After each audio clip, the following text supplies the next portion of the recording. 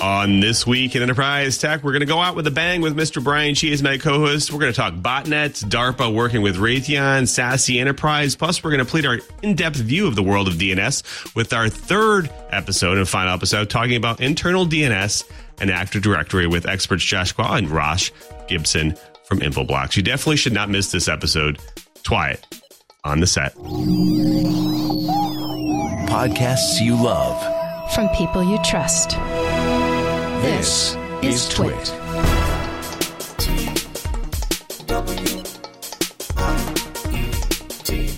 This is Twiat, This Week in Enterprise Tech, episode 573, recorded December 15th, 2023. DNS Part 3, exploring internal DNS and AD. This episode of This Week in Enterprise Tech is brought to you by our friends at IT Pro TV Now, ACI Learning. ACI's new solution, Insights, assists in identifying and fixing skill gaps in your IT teams. Visit go.acilearning.com/twit. Twit listeners can receive up to 65% off an IT Pro Enterprise Solution Plan after completing their form. Based on your team's size, you'll receive a properly quoted discount tailored to your needs. And by Vanta. Automate compliance and streamline security reviews with the leading trust management platform. Join 6,000 fast-growing companies like Chili Piper, Patch, and Autodesk that use Vanta to manage risk and prove security in real time.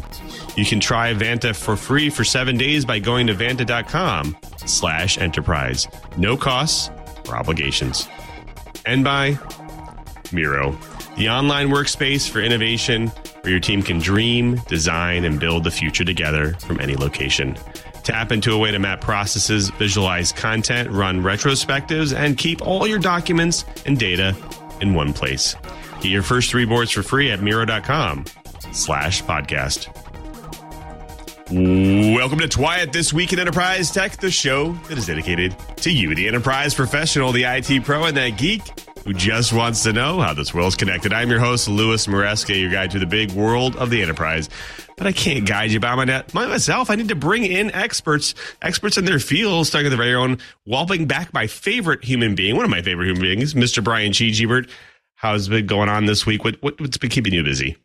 Actually, I requested that my partner back in Honolulu send me our demo GPON rig. The idea is, single strand of fiber. It's exactly what all these people, AT&T, Verizon, all these people use for fiber to the home. Well, I'm going to see if it's going to work nicely for distributing fiber through the Central Florida Fairground. So that ought to be really interesting. And looking forward to playing around with that stuff again. Can you buy it in the bulk, basically? Oh, yeah, sure. Actually, Ubiquiti has them. And there's all kinds. You can actually put optical network terminals, the head end portion. You can actually have one that's got 2 ports and hang it on a pole and run it off solar or run it off whatever. So there's all kinds of ways of doing it. And the piece that goes into the home, the GPON itself, those things are down to, I think, like $25 each now. Wow. So fiber to the home is getting really, really cheap, and all through the Orlando metropolitan area, I'm seeing AT&T trucks dropping fiber in the ground all over the place. It's about time. That's for sure. Indeed. Well, speaking of about time, it's about time to get into the enterprise news. Now, coming up, we have a tech pack lineup. I can tell you that. We're going to dive into the world of cybersecurity. They're going to talk about botnets. We're going to talk about DARPA working with Raytheon. We're going to discuss the SASE in the enterprise. But then you don't want to miss our third segment of the DNS, where this week we actually go into internal DNS and Active Directory integration with experts Josh Quah and Rosh Gibson from Infoblox. Plus, we're going to have a lot of great discussions there. So definitely stick around. Lots to talk about there later in the show. But first, we have to take you through this week's Enterprise News Blips. This week, we got to talk about a new botnet that's wreaking havoc. That's right. Botnets are still alive and well. They haven't gone away. According to this dark reading article, researchers at Lumen's Black Lotus Labs have uncovered a sophisticated Internet of Things botnet named the KV-Botnet. Now, this botnet has been linked to attacks on U.S. government and communications entities. The KV-Botnet primarily targeting small office home office network devices from various vendors exhibits advanced stealth capabilities. It's capable of spreading across local area networks and has been active since at least February 2022. The botnet has infected a range of devices, including Cisco, Draytech, Netgear routers, and Access IP cameras.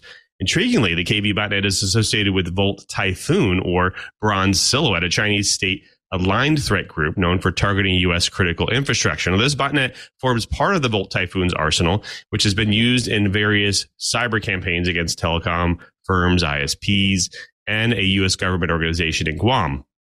Botnet operates from China, and it's divided into two clusters. First one being the KY cluster, focusing on high-value targets, and the JDY cluster with broader, less sophisticated targeting. Most infections fall into the JDY cluster, but the botnet has also engaged with high-profile targets, including military and judicial entities.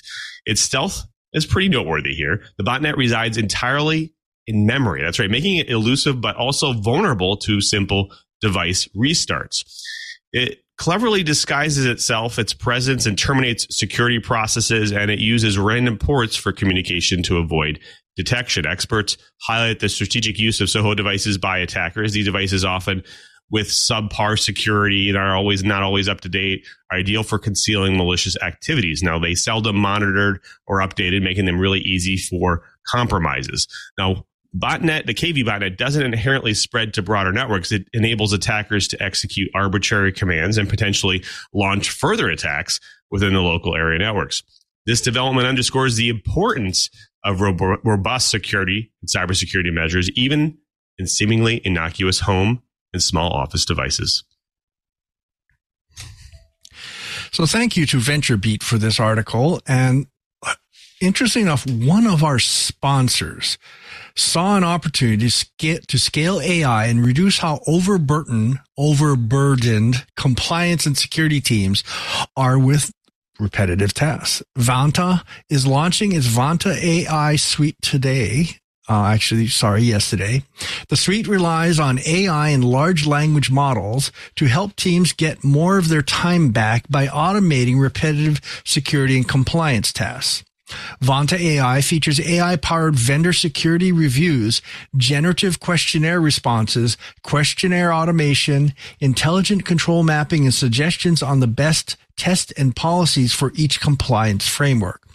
All of these features are needed for compliance and security teams looking for automation tools that scale and allow them to offload repetitive manual tasks. So having managed a wide variety of IT personnel over a huge variety of skill levels has pointed out, at least to me, that boredom from boring, repetitious tasks is a formula for mistakes. In the world of security, my wish is for AI to handle this repetition and then get my attention when something doesn't quite fit the models. Now, I think this is a perfect application for large language models based AI. So this Twit sponsor has a product that I seriously wish I had had back in the close of last century when I had to manage security audits for a huge number of networks. So to my colleagues that keep wishing for, quote, the old days, unquote, I say to you, the best is yet to come. Now, I enjoy covering revolutionary technology. So this week, I want to turn our focus to a game-changing development in military technology. That's why military.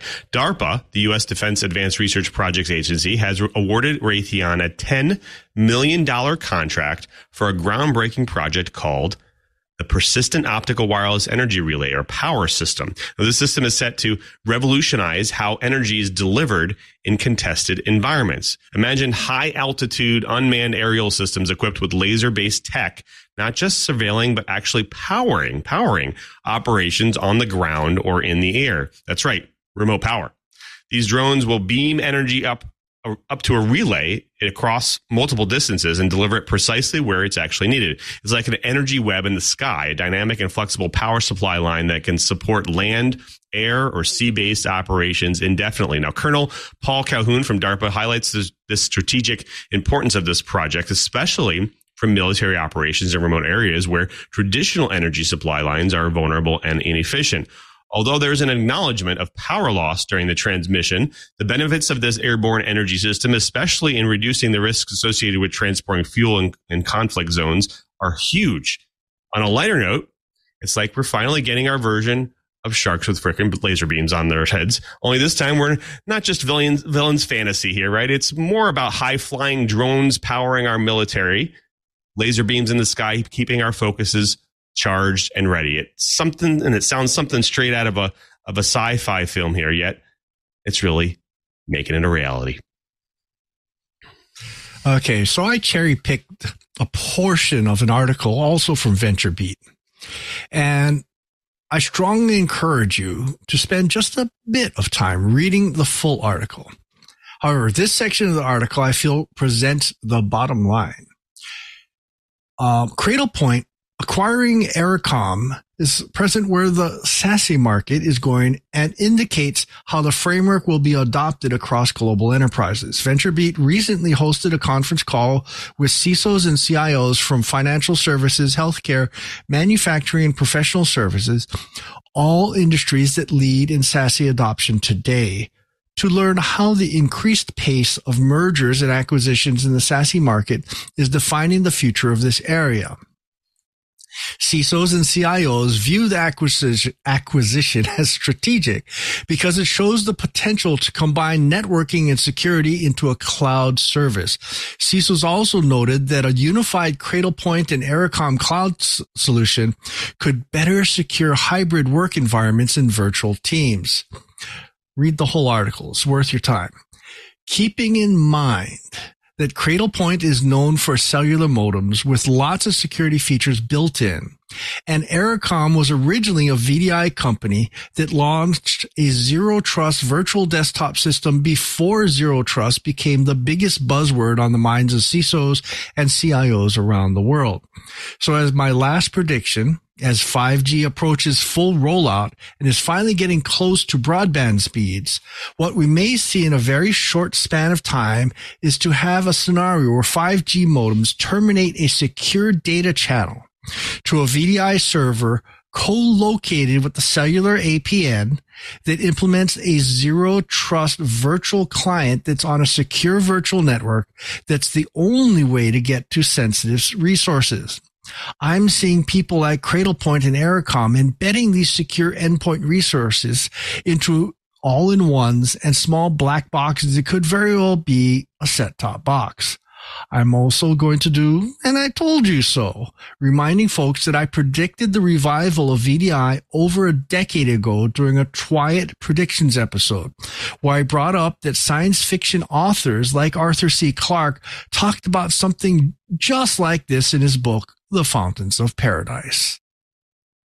Well, folks, that does it for the blips, but stick around because next up we're diving back into the world of DNS, so definitely stick around. But before we do that, we do have to thank a really great sponsor of This Week in Enterprise Tech, and that's our friends at IT Pro TV, who's now called ACI Learning. Now, it's challenging. It's really challenging a market right now, right? If you're like me, who works in an organization that needs good people who have the skills that meet modern demands, there has to be a way to ensure people can build the skills they need for these roles, right? Well, 94% of CISOs and CIOs agree that attracting and retaining talent is increasingly critical to their roles. And with today's IT talent shortage, it's more important than ever for your team's skills to be current. Technology really evolves really so quickly that the skills gap develops very fast. In fact, 87% of companies say that they've have a skills gap in their employees. Now, the challenge of evaluating your IT staff skills is overwhelming, but it doesn't really have to be. ACL Learning now offers a new tool, Insights, a revolutionary skills gap analysis tool to assure you that the training you're providing is actually working for your people. In a quick 1-hour assessment, ACL Learning's Insights will allow you to not just see, but understand and fix the skills gaps on your IT teams. Managers are all over rejoicing because this really is the solution that people have been waiting for. With the Insights tool, you can identify specific skill gaps in your employees and see where your team's weaknesses actually lie. Plus, empower your team with personalized training, because you and I both know that generic blanket training wastes time and money and people don't find it interesting. Now, Insights offers detailed solutions, support, and strategy by issuing recommendations and training plans for individuals and your whole team. In fact, You can compare results against other organizations so you know where your org stands. Plus, you can test skills and close the gaps with practical labs that allow trainees to focus on the skills they need most. Bridging the skills gap is now more efficient for your team. That means ACI Learning helps you retain your team and entrust them to thrive while investing in the security of your business. More than 7,200 hours of content are available with new episodes added daily. ACI Learning outperforms its competitors with a completion rate that is 50% higher. That's huge. These are the training solutions your business has been waiting for. Future-proof your team and company with insights from ACI Learning. Visit go.acilearning.com/twit. Twit listeners can receive up to 65% off an IT Pro Enterprise Solution Plan after completing their form. Based on your team's size, you'll receive a properly quoted discount tailored to your needs. Definitely check out ACI Learning for your organization, and we thank ACI Learning for their support of This Week in Enterprise Tech. Well, folks, today we're going to wrap up our amazing series on DNS with our esteemed experts, Josh and Ross from Infoblox. Now, they're going to dive deep into the nitty-gritty of internal DNS and Active Directory. Now, before we get to that, I remember the days of setting up on-premise networks in Anheuser-Busch, Thomson Reuters, and I vividly remember wrestling with Active Directory and DNS to support internally hosted services. So I definitely want to talk a little about that later, but it wasn't just a challenge. It was literally an adventure. So I can definitely get to that. Now, on that note, I'm sure that Josh and Ross have a lot to say about those things and how they've evolved. So to kick it off, I'll toss it to you guys and just ask very quickly, how is an internal version of DNS different from an external version? Sure. As you said, it is definitely an adventure. Anything in the DNS world always ends up being that way. The biggest difference is that you're dealing with namespaces that are not resolvable on the internet, right? They're only visible to people within your enterprise. That's the most key distinction. And then in most cases, I would say, probably better than 90%. You find authoritative DNS and recursive DNS, the two pieces that we talked about over the past couple of weeks, combined generally onto one system, or it's quite often. You could separate them internally, but I would say most corporations collapse those two into one server. Right. So the main difference is external DNS. By our definition, is its intended audience is everybody else on the internet. Right? I set up a web store. I have my domain name. I want names intended for the entire world. That's external DNS that we talked about in the last episode. And now we're going to dive into, let's say my company grows to be a much larger company. I need some kind of AD, Active Directory infrastructure to support my internal networks. Well, when you have networks, you have DNS. That's how you find all the nodes.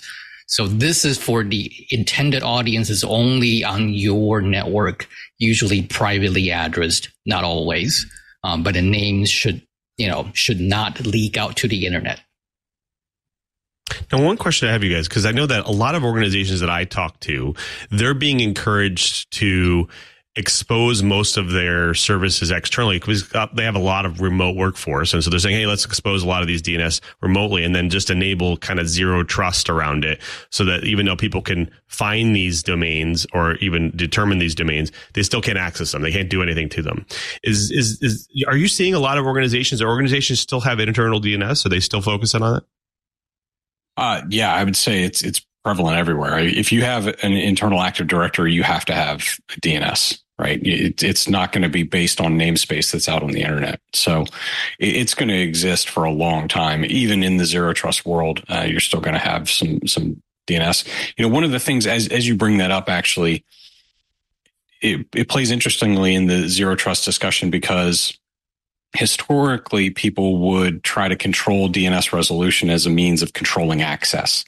Right. And while resolution is a prerequisite for access, it does not equal access. I think that's an important distinction to make with respect to DNS. So yes, you can limit resolution, but that alone doesn't necessarily cut off communications. It just makes it more difficult. It's interesting. So what kind of, I mean, we had this conversation actually off camera before the show, is like how we separate the small business from the enterprise level businesses. Like, how are you guys, how is DNS different when it comes to a small organization versus an enterprise level organization? So, right, kind of what we're talking about, a lot of people would classify enterprise maybe by the size of the employees or number of devices. When we kind of threw numbers around like 5,000, 10,000. But in terms of DNS, right, if you're running, I think the rule of thumb would be if you have a server or a box kind of running multiple functions, that's more of a small business way of doing things. As you go into the enterprise world, you specialize. You have different machines doing specialized functions, different teams doing specialized functions. So that's where we're going to, dive in a little deeper to talk about how you probably wouldn't want your domain controller, those capable, you probably don't want to also be your database server or a web server. So likewise, you should not have it also run DNS in the enterprise environment. Yeah, and that brings up a good point, because I think there has been historically a misconception that Active Directory and DNS need to be run on the domain controller, and that's simply not the case. Part of the reasoning for that is because of how critical DNS is to Active Directory, right? They're very closely intertwined, but there's no actual requirement that you run it on your domain controllers. And as Josh said, the busier your domain controllers get, the better off it is to split off those services. I'd say DNS seems to be the last one that comes off of it, but particularly in the cloud world, as you start to get Entra involved, where you're actually separating the authorization and authentication services into its own service, you really have to break those two pieces apart. That makes sense. It's interesting that you guys are saying to split these things apart, because I can tell you when you first set up a server, domain server, like obviously, and you're setting up Active Directory, the first thing is, hey, give you your DNS. And so they make you actually go and set up the DNS service on the same server. And so people usually just assume that, hey, if that's the case, I'll just set it up all at kind of one process, and I'll use a service on the same machine, and I'll just set it up that way. So it's pretty typical for small businesses to do that kind of thing? Yes, I would say it's very typical. Like Josh said before, in that kind of, I guess, maturity model, right? A smaller business, they're going to have fewer servers, fewer people, right? So you generally are going to have less specialized IT professionals that are covering a much broader ground. And then as you grow and have more people, you're going to have more and more specialization as you fall into issues that come with scale, right? Things just inherently get more complicated over time. And I'll share a little sort of anecdotal story about Active Directory and DNS, because I used to do a lot of deployments and migrations. So I've had a customer who felt like, well, I'm going to run DNS. I'm going to keep it on a domain controller. But they had a little outage that caused the domain controller to restart. And the DNS service, everything else came back fine. But the DNS service, something went wrong with it. And because of that, nothing can resolve, and the entire AD crumbled apart. Of course, then this customer drew the wrong conclusion. Like, well, it's critical, so I have to keep them on the same box. I mean, well, that's actually not the cause of the issue. In fact, that's my argument to say, well, keep it separate, because then you can kind of have a specialized, dedicated resource to DNS. You can add more layers of redundancy just to that component. Make sure it comes up before any of your AD infrastructure comes online. Yeah, and particularly in the enterprise space, the more and more mature you get, the more and more likely you're going to run into change control processes. And having that as a separate item definitely makes things a little bit smoother in getting your change control windows aligned. There's an interesting link that you guys put in the doc, which I saw, which is actually good. I'm glad we're going to talk about this because, I'm most familiar, obviously, with Microsoft DNS and Active Directory and Intra. Like this particular link talks a little bit about, maybe taking the case for non-Microsoft DNS. Where is that a good case to go after, basically? Well, I think it starts with the whole foundation of just breaking things into dedicated services, right? Whether they're Microsoft or not, is not necessarily the most critical piece to know about it, just to know that you can separate it out. And then the other key piece there is knowing that Microsoft requires DNS, but it doesn't require Microsoft DNS in order for an AD infrastructure to function. You can use any standards compliant DNS that'll handle normal dynamic updates, because Active Directory is built on a completely standardized way of doing that.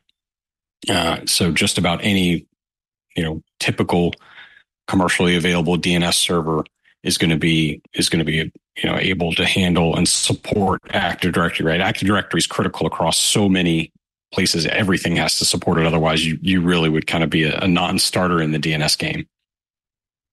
Yeah, well, I tell you what, I want to ask, this is a good place. Everybody and their uncle is talking hybrid. But AD and DNS and that whole migration, Josh, you've done a bunch of migrations and things like that. How is the cloud DNS services and combined with AD, what kinds of nightmares are people looking at? Well, they might be looking for nightmares for some people.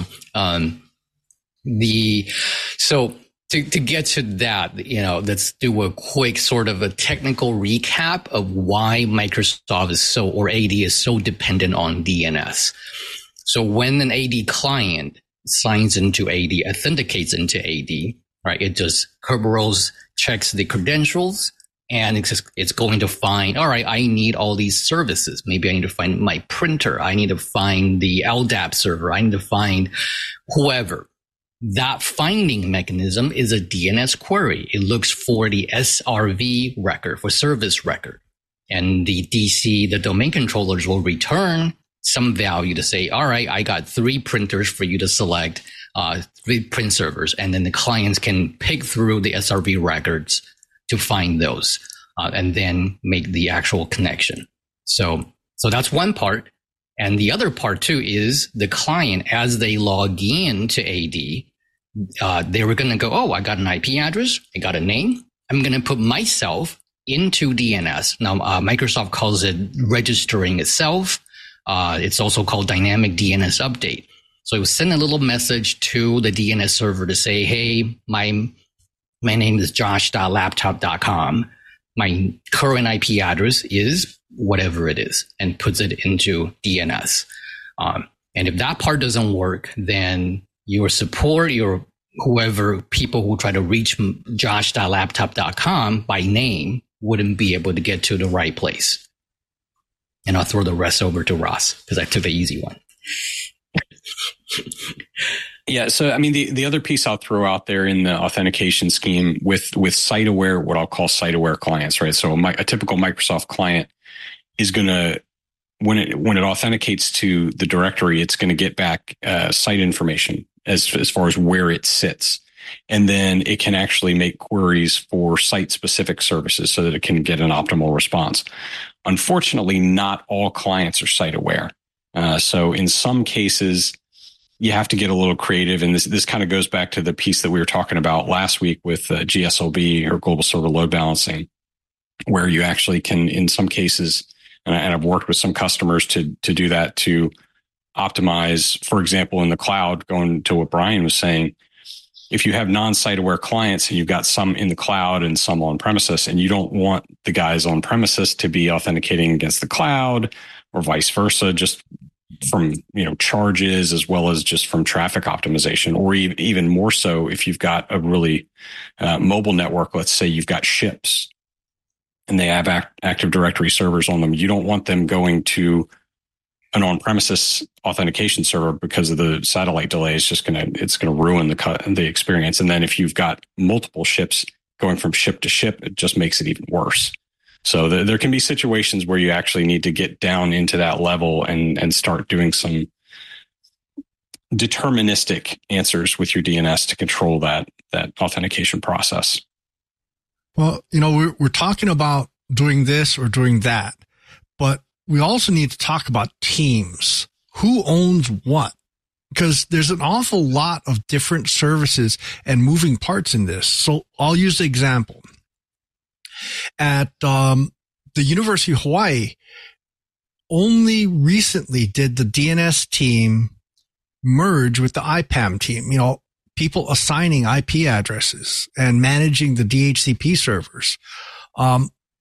What kinds of team mergers or splits are you starting to see in medium to large scale enterprises?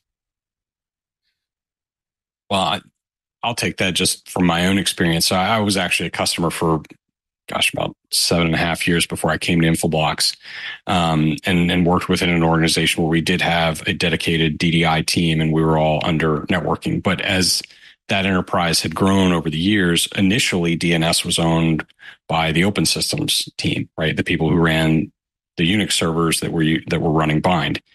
And of course, the guys in the networking world don't want to deal with running servers at all. That's way too foreign for them. So eventually they got DHCP and had to control that because it aligns with IP addressing. So it kind of makes sense there. And then as you get into bringing DNS, DHCP, and IP address management together into that DDI whole that kind of is the modern way of doing it. It tends to fall with the networking team in most cases, I'd say from most customers. That seems to be where it ends up. Right. And I'll share what I've seen from the many dozens of customers I work with. I see roughly 3 types. Usually it's sort of by their history.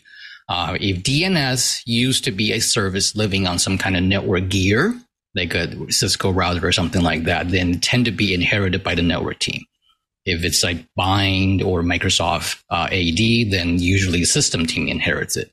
And I've seen a new category because of the security team might have brought in, hey, we need a better, newer DNS solution because it really ties into visibility and security control. Then the much rare scenario is the security team might own the DNS component.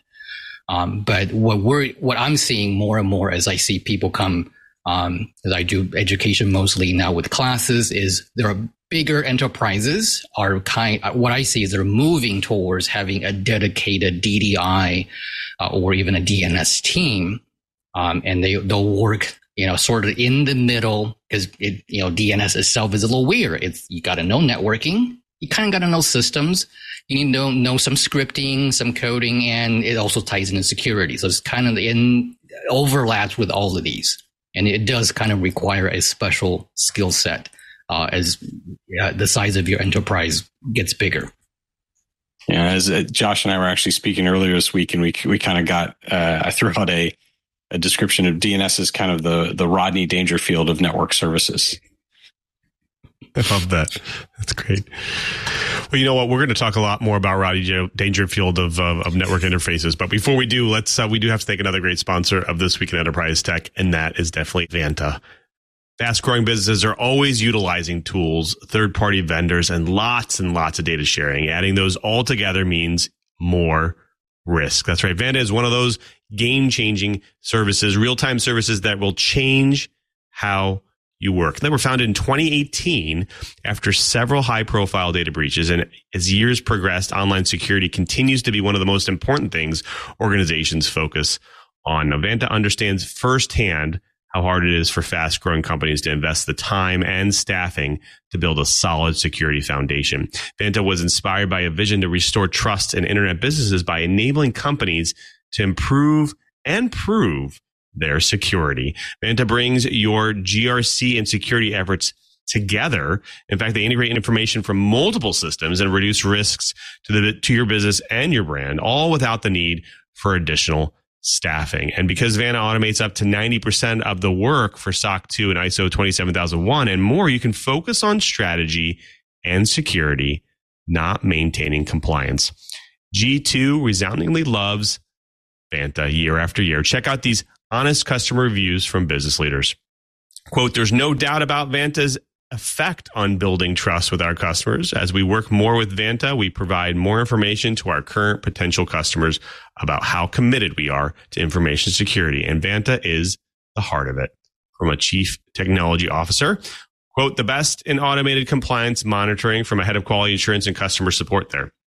Join 6,000 fast-growing companies like Chili Piper, Patch, and Autodesk that use Vanta to manage risk and prove security in real time. You can try Vanta free for 7 days by going to vanta.com/enterprise. That's VANTA.com/enterprise to start a free trial. No costs or obligations. And we thank Vanta for their support of This Week in Enterprise Tech. I want to jump in here.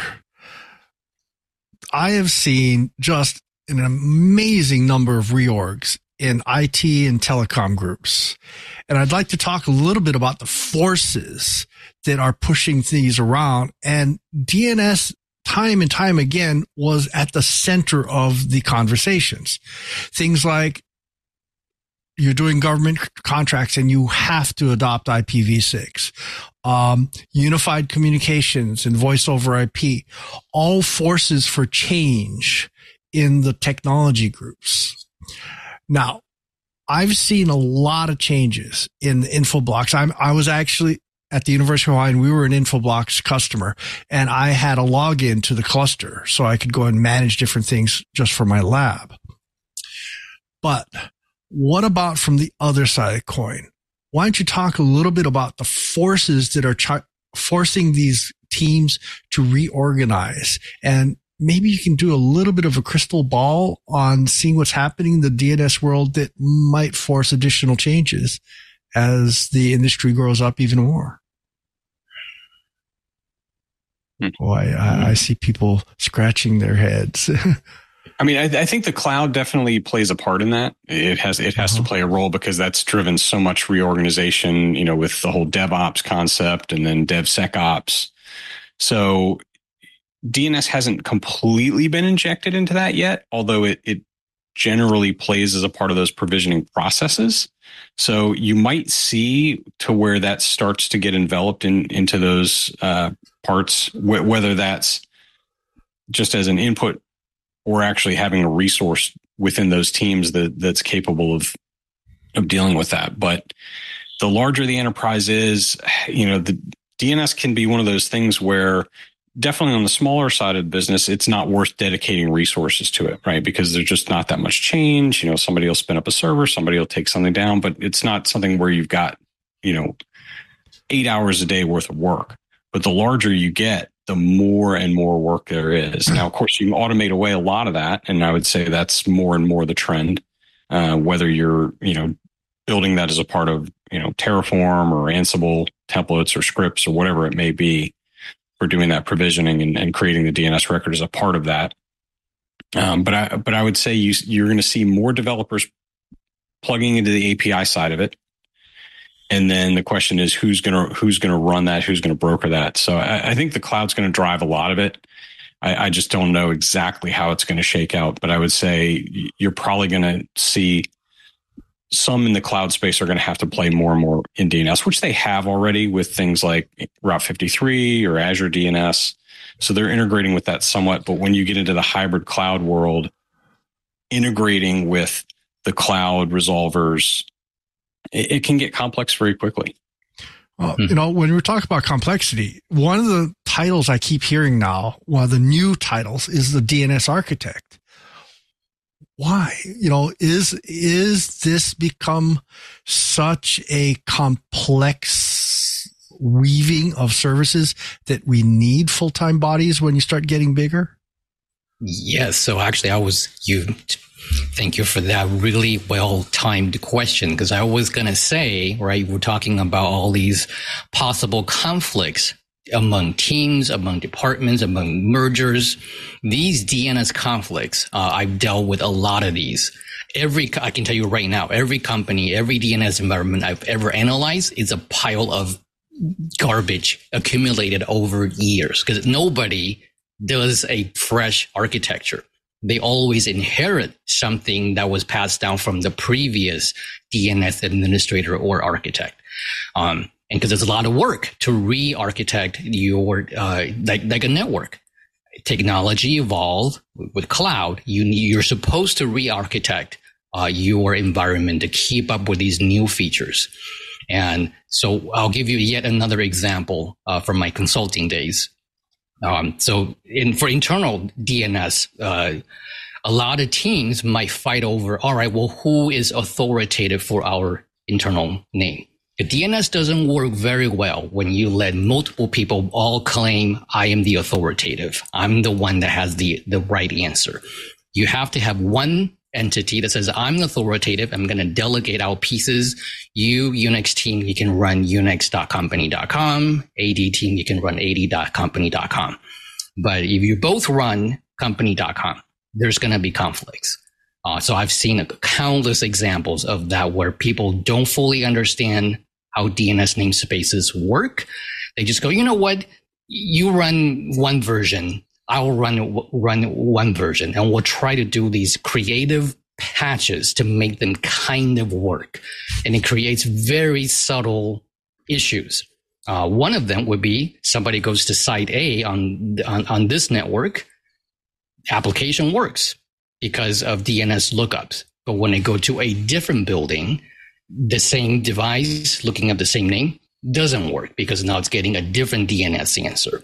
And these are very hard to track down because people think, oh, this is a generic application or network failure. And a lot of times they don't know where to look in DNS because when they do a lookup, works for me. I'm in building B. This works totally fine for me. I don't know why it doesn't work for you. So that's kind of a, Ross and I were out there kind of evangelizing that, yeah, you have a network architect. For bigger places, you have a database, DBA sort of architect designer. Well, if your company is this of this size and you're moving to the cloud, it's probably time that you get a DNS architect to really rethink, is your DNS architect designed properly that's going to keep up with the times? Yeah. And it really is critically important, again, at scale, because all of your applications are dependent upon DNS, right? So if your DNS isn't working in an optimal way, all of your applications are not going to be working as well as they could be. So it's definitely worth investing the time and the money to having somebody do an actual DNS architecture for your enterprise, having one vision, documenting standards, and getting things, because once they're running smooth, it can really optimize things in a lot of ways. I mean, even to the point where, I've seen some, really high level businesses where, a millisecond or two difference of an application response time can equate to a great deal of revenue difference. And so when you can take that out of basically every network communication just by improving the quality of your DNS architecture, it's well worth the investment. Now, I want to jump into just like setting up DNS, because I think that, when obviously businesses are, some businesses don't have DNS architects. I can tell you, I was definitely not one when I was setting it up. And I think there was some challenges, like some simple things, like for instance, how should I name things internally? Like most DNS servers, when you first set them up, they first, tack on the .local or they add on some kind of namespace. What's some best practices there? I definitely have some opinions on that. The first thing I would advise people to do is build your namespace on namespace you actually own, right? So you're going to own a namespace externally, right? So company.com, whatever it happens to be. Take a subdomain of that and make that the core of your internal namespace. The problem I've seen when you just kind of start with something randomly, and this problem didn't used to be as big of an issue before ICANN started selling off customized TLDs. But once you got into the customized TLD world, you have a lot of situations where somebody built their internal network based on a certain namespace, right? So .company. And if that happens to be a generic enough name, that there might be some other company out there that also has that name. And if they buy the TLD, then when your clients go off net for whatever reason, somebody takes their laptop and they go off net, it's still going to be looking for that AD infrastructure to try to authenticate against. So you're going to be sending traffic to that other party. May be a big deal, may not be, but they're going to be able to collect a lot of information about what your internal network looks like. So if it happens to be a hostile third party, that could be a real problem. Okay, and this is a good time that maybe we can bring up the last link that we have. That's a list to all of the currently registered top level domains. And for the people on audio, you can also just Google search for new GTLD, that's generic top level domains. A lot of us think of the classics. There's .com, .edu, .net. That's it, right? Just a handful. Now, I think the last time I counted is something like 1,000, a little bit over 1,000. So there's .beer, .free, .pizza, .abc, .rocks, really just a lot of things you can think of. So you may have picked something thinking, well, I'm setting up AD. I'm just going to pick something random like .xyz or .abc. No one's going to ever use that. Well, guess what? Somebody probably just bought it last month. And now, you have some name collision issues. And I'll throw in yet another. Ross talked about this could become a data leaking problem. I had seen one where it's the customer is a nuclear power plant. So they're under a very strict set of regulations that they cannot reveal their internal networks. However, they did exactly what Ross said not to do. They picked an internal name that became available on the internet and they misconfigured their DNS. So their, nuclear power plant devices start making DNS queries and they somehow leak to the internet. Because they think, whoa, this name is now available on the internet. I'm going to go look it up from root.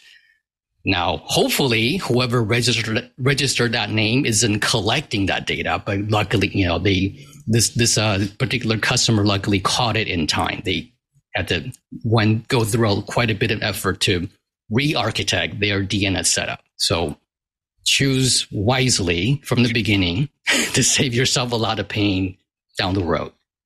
Yeah, I've definitely had a customer in that similar scenario where they built their namespace completely innocently, around a TLD that they just made up, and several years later, that actually got bought by somebody in Korea, and they had a huge concern just from a security perspective about why we're sending all this data over to who knows whom.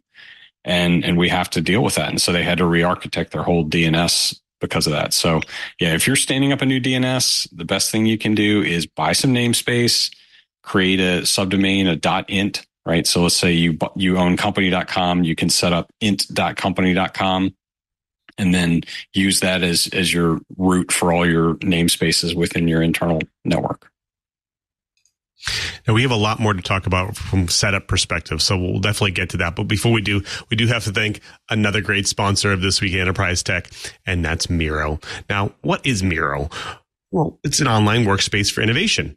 But you may be asking, what does that exactly mean, and how can it actually help? Well, Miro is one incredible visual place that brings all of your innovative work together, no matter where you're located. It's packed with the right things to be your dream product's home base.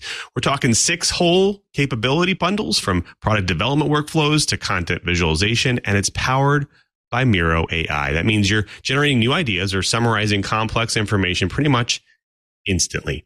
Miro can work for any team, but product development teams really get the full experience. It offers teams the richest feature set of any visual workspace, with specific tools to help with strategy or process mapping, facilitation tools to run effective design or agile sprints. You get the picture. Miro connects super seamlessly to platforms you're already using like Jira, Confluence, Google, Asana. And so you centralize your work in a way that makes sense for your team. They don't need to leave Miro to update projects or statuses in any of those tools. You can do it all through Miro. It also ends up being a massive time saver. Miro users report saving up to 80 hours per year because they streamline conversations cut down on meetings, and see all the most up-to-date information in one place. Miro also just released a board video recording feature called Talk Track to save even more time. We're talking about pre-recording your thoughts and leaving it on the board instead of scheduling the millionth meeting of the week. Go on, try it for yourself. Get your first 3 boards for free to start working better together at Miro.com/podcast. That's MIRO.com/podcast. And we thank Miro for their support of This Week in Enterprise Tech. Well, folks, we'll be talking about internal DNS, and I've been kind of pushing on the setup side of things because I definitely did not set these things up correctly. I think I want to talk a little bit about just briefly about the fact that obviously there's a lot of talk about secure DNS. Obviously the whole concept of encrypting things, and does that apply to internal DNS? Should organizations be ensuring that they're securing their DNS and enabling this encrypted DNS clients?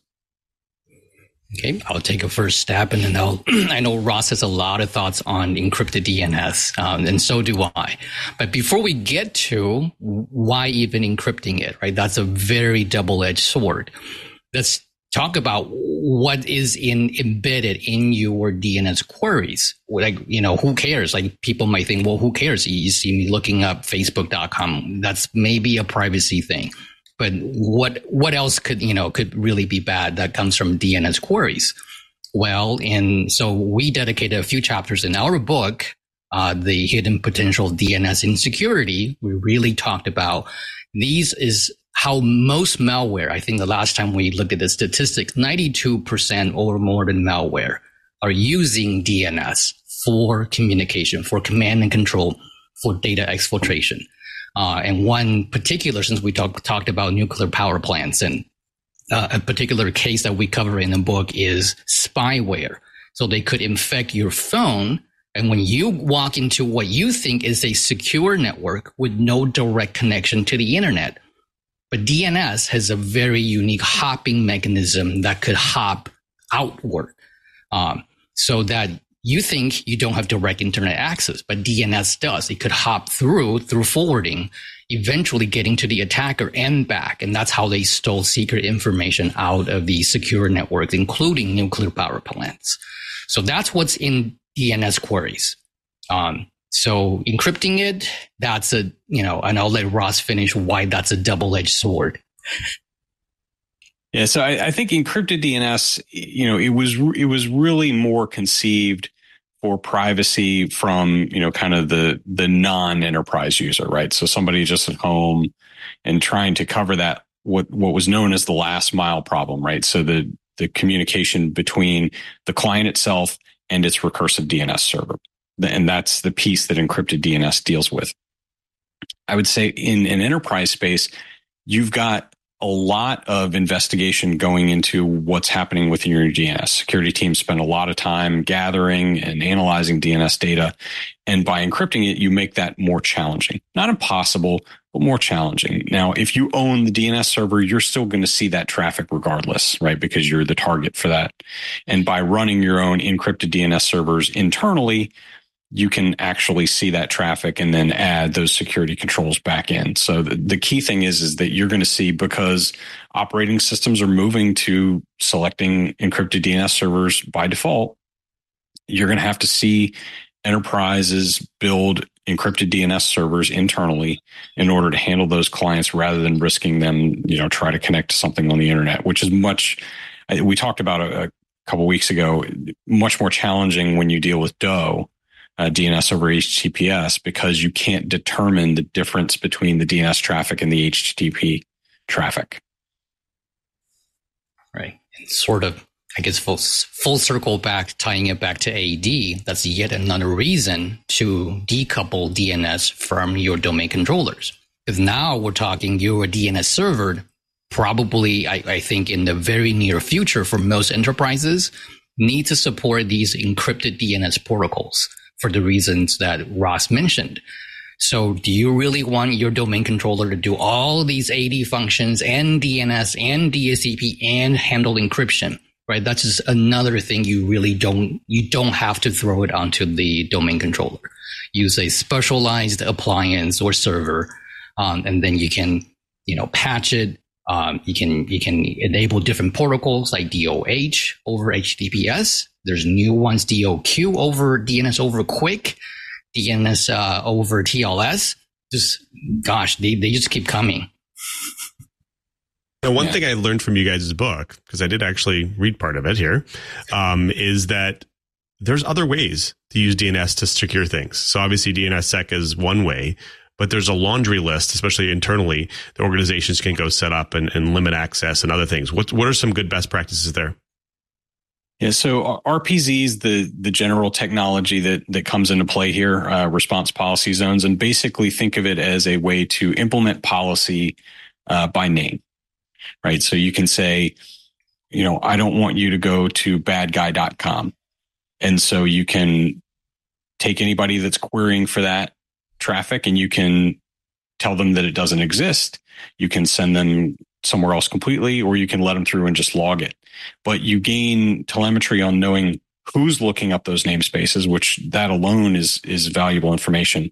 But the fact that you can take them and direct them elsewhere or just direct them to nowhere is a huge weapon for security teams. It's one of those things where I don't want to say it's irresponsible, but it's almost irresponsible to run any type of large scale enterprise DNS without some type of RPZ or DNS security mechanism there. It's just, it offers way too much protection for such little effort. It doesn't make any sense not to have some measure of DNS security in an enterprise network. Right. And I concur that's probably the lowest hanging fruit when it comes to enterprise internal DNS. You mentioned DNSSEC. That's probably more for external DNS. If you're setting up external DNS, think about DNSSEC. That's more for the world. When you're doing internal design, again, DNS community loves making up new terms. So we have another one called protective DNS, PDNS. Different from passive DNS, which we invented 20 some years ago. So protected DNS uses something like an RPZ. Basically, it downloads or synchronizes with a threat intel source to know what are the bad names today. And I'm going to drop or block these. Those are very easy to implement. A lot of vendors out there, not just Infoblox, many other vendors support it. So, definitely get that for your internal corporate DNS lookup. All right. I'm going to jump in.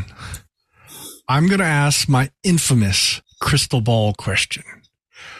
Where are we going? Because it sounds like there's a lot of things changing. I've been to several IETF meetings and talk about herding feral cats. Where's the DNS world going? You guys obviously work for a big DNS appliance vendor. Bind has some really cool things. I wouldn't do DNS on Active Directory to save my life if I could. But the world has to be converging someplace. We're going towards something. And I'd like you guys to go and peer into your crystal ball. And where do you think we're going? DNS came from a kinder, gentler world. But things have to change because there's a lot of bad people out there. So, Ross, Josh, shine up the crystal ball, man.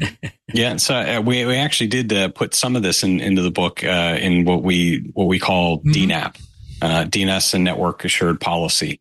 So it's basically taking the DNS process and integrating it with your network controls, right? So in other words, especially in the world of DoH, where you could have somebody going out and looking up something via a DNS server that you're completely unaware of, and then trying to get there, by making sure that people are using the approved DNS server for your enterprise before opening up the firewall to allow that traffic.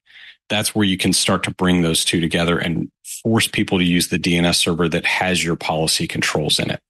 That's the real key, is that once you get DoH going on, if people are able to get that traffic out to some third-party DNS server, not only are they going to have problems resolving the internal namespace, but any of those security controls that you've put in place to protect your users are completely, invalidated. So you need to force everybody to use the DNS servers that you have. And the next step, I think, to getting to that is to actually integrate basically the firewall with the DNS so that the firewall knows you used the proper DNS server in order to start this communication. So I will allow the communication. And if not, I block it. Right. And so I think we both agree that basically the overall big direction is DNS will play a even bigger role in security in the coming years. I think that's a very safe bet. There's the DNAB concept that Ross talked about, that we describe in detail in our book, how to use it to control your, internal traffic going outbound. And then there is also abuses on the internet today. There are millions of domains being registered every single day for no good reason but to host malware, phishing sites, whatever scam of the day is. Okay. And currently the detection and takedown process is just too long. It just takes too long. And by the time you convinced ICANN this is a bad place, take it down, it's too late. The scammer, the attacker already moved on. He already got all your Bitcoins and he's, 7 months ago. So I think, I know there's some talks I recently attended. ICANN is talking about we need to streamline all this process to make it, one, harder for people to register these malicious names, and two, to detect them quickly, and three, to take them down quickly. Now that sounds easy, but there's a lot of the governance and compliance side of things that they're trying to work out. So I hope for all of us, they do work it out, because, the internet is getting DNS, just internet overall is getting dirtier and dirtier with just infections and malwares. And so at the point there, I think at some point we had to go to do the same thing that we did with network firewalls decades ago, right? Earlier days, we're like, it's wide open and we'll block this and we'll block that. Pretty soon we learned, no, firewall will block everything by default and let this out and let this out. I hope we don't get there, but we might be. DNS might be it's someday to say, that's it. No names will resolve except these names that we say are okay to resolve. I hope we don't get there, but we might.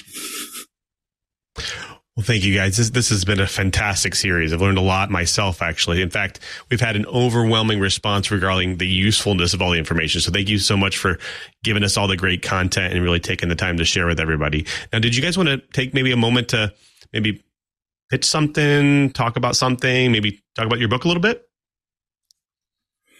Sure. As Josh mentioned before, it's called The Hidden Potential of DNS in Security. It's available on Amazon. We've got paperback, hardcover, as well as Kindle versions. And I will say the focus of that book is on the security professional. So this is not for the DNS architect. It is for the people that interact with DNS, but aren't the ones responsible for running it. And it's about how they can take DNS and use it as a security tool. Which, as Josh said, it's really going to become a bigger and bigger player in the security world. And there's no reason not to use your DNS as a security tool these days.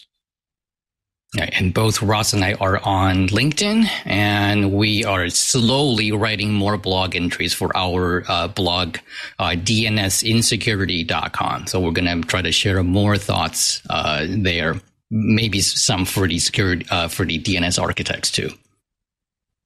Fantastic. Thank you guys so much for your time and all the great information. Appreciate it. Thanks for having us. It's been great. Yeah, thank you. I know Curtis and at Gbert, and you know that this was the last episode of This Week in Enterprise Tech. And it breaks my heart. Lisa and I have had to make some very tough decisions over the last few weeks. And among them, we're canceling some shows. And this is one of them, I'm sad to say. You have a devoted and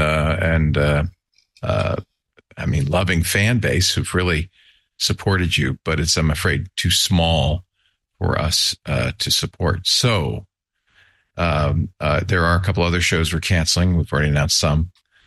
This is one of them. I've already told, this isn't a shock to Lou or Chibert or Curtis, but the reason I wanted to do this in show is I wanted to give you all a chance to say goodbye and to thank the audience and to tell people how to reach you going forward. It breaks my heart. It's a hard thing to do. We never want to cancel shows, but just economics require it.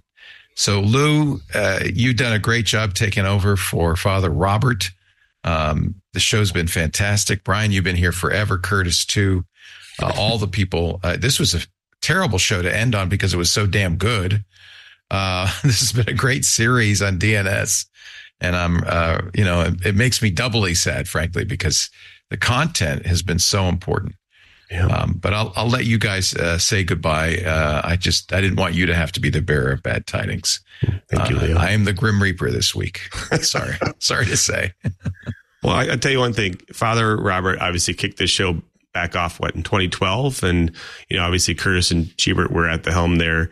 And they really developed the show into like a pretty amazing format, I think, over the years. And I think obviously with the support of, you, and Lisa and Twit, really, I think the show just excelled over the years. I think we had so much great content. In fact, it's really for me when I picked it up as hosts, after Father Robert passed the baton there. I think it was just a chance for me to not only develop good friendships, but, get to know some pretty brilliant people. I talked to CTOs and CEOs and CISOs and IT professionals, you name it. I learned a ton of stuff.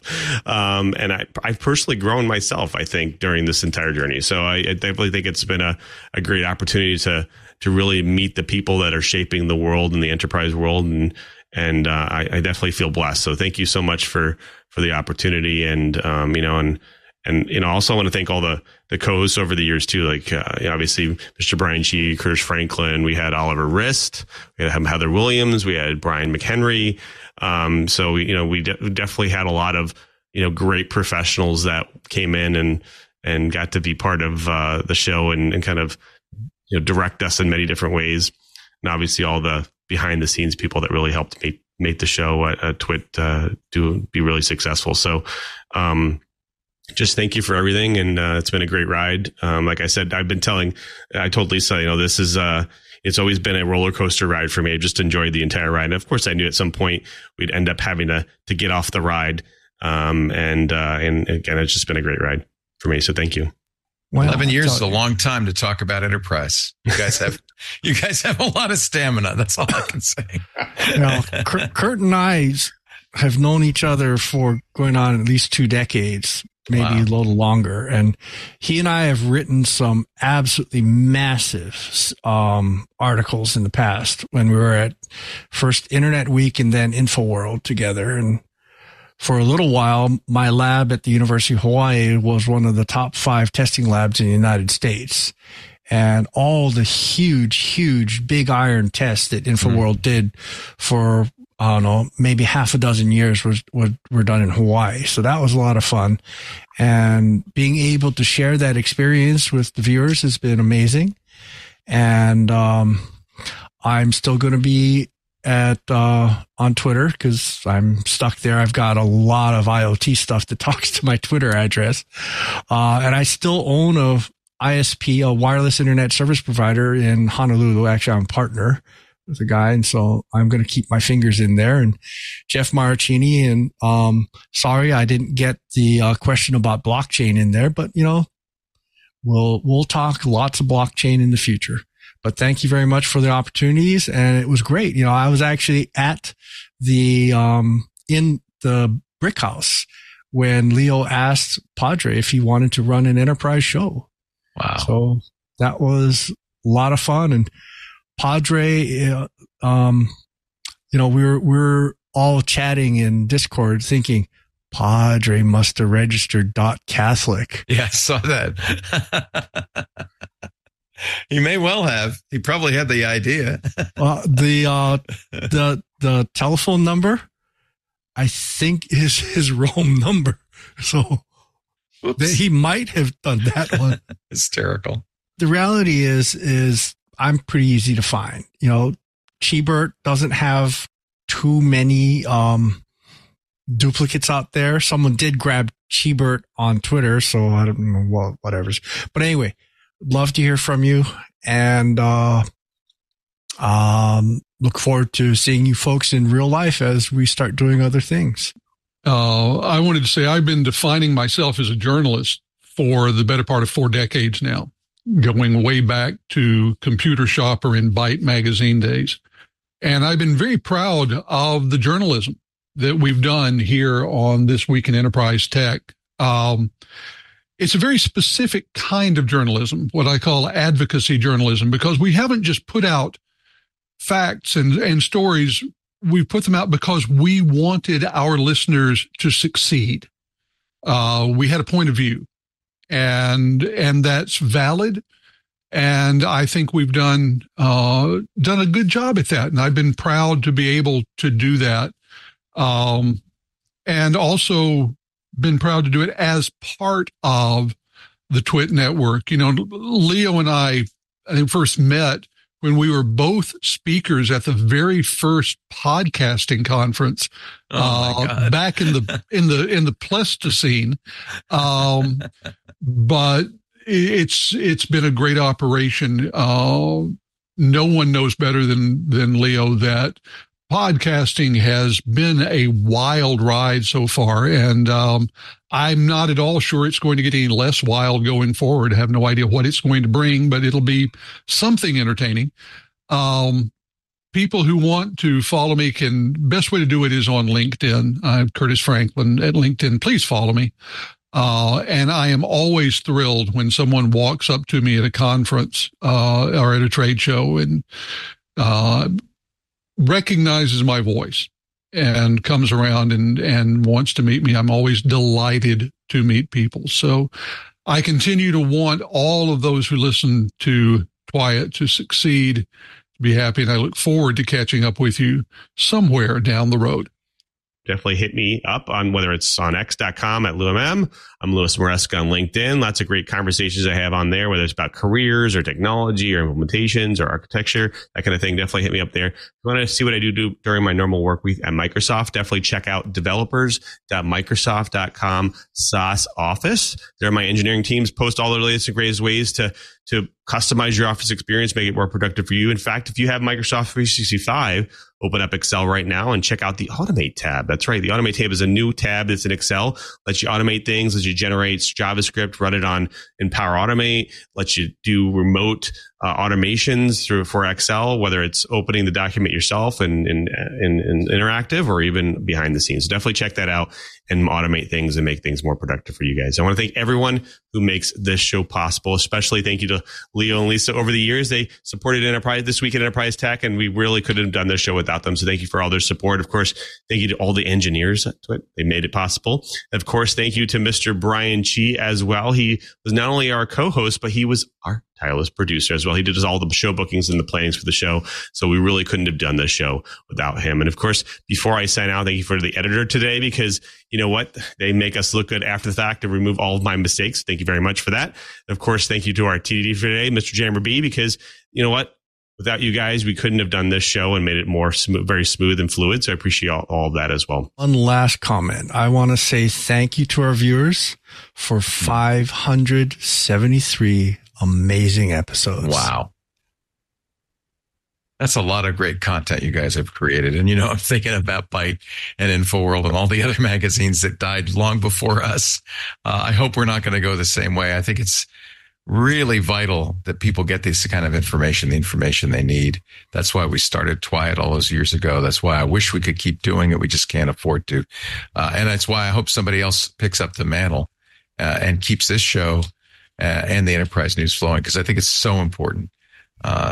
Everybody needs to hear this. And Lou, you've done such a great job picking up the mantle from Father Robert, and I thank you, and Curtis and Brian. You guys are great. I really appreciate it. No reflection on you at all, or the subject matter, frankly. It's just, I think, maybe mostly the problem with podcasts. Yeah. Yeah. Thank you. I appreciate it. It's been fun. It's been a great I'm going to ride. let you guys go. Wish you a happy holidays. You got a little more free time on your Fridays now. Hopefully we'll use that to good advantage. And to our great audience, we thank you so much for so many years. We appreciate it. We hope we'll see you at other Twitch shows.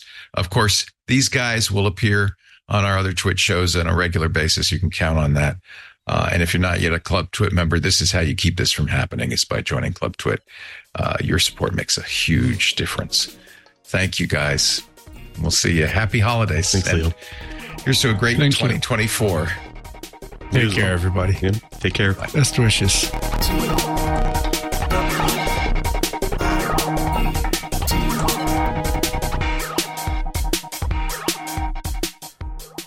Since our founding in 2000, we at the Center for Internet Security have always had one mission. It's to create confidence in the connected world for people, businesses, and governments. As a nonprofit, we do this by drawing upon our core competencies of collaboration and innovation. The world is changing, cyber threats are evolving, and IT resources are limited. All you want is a way to strengthen your cybersecurity programs efficiently and effectively. Let CIS help you with these efforts. We use a consensus-based process involving IT professionals from around the world to develop and maintain security best practices. These resources are proven to defend systems and data against threats, both on premises and in the cloud. We also strive to help organizations of every size and maturity strengthen their cybersecurity programs. This includes serving U.S. state, local, tribal, and territorial government organizations. At CIS, we're all about making the connected world a safer place. Visit our website to learn more.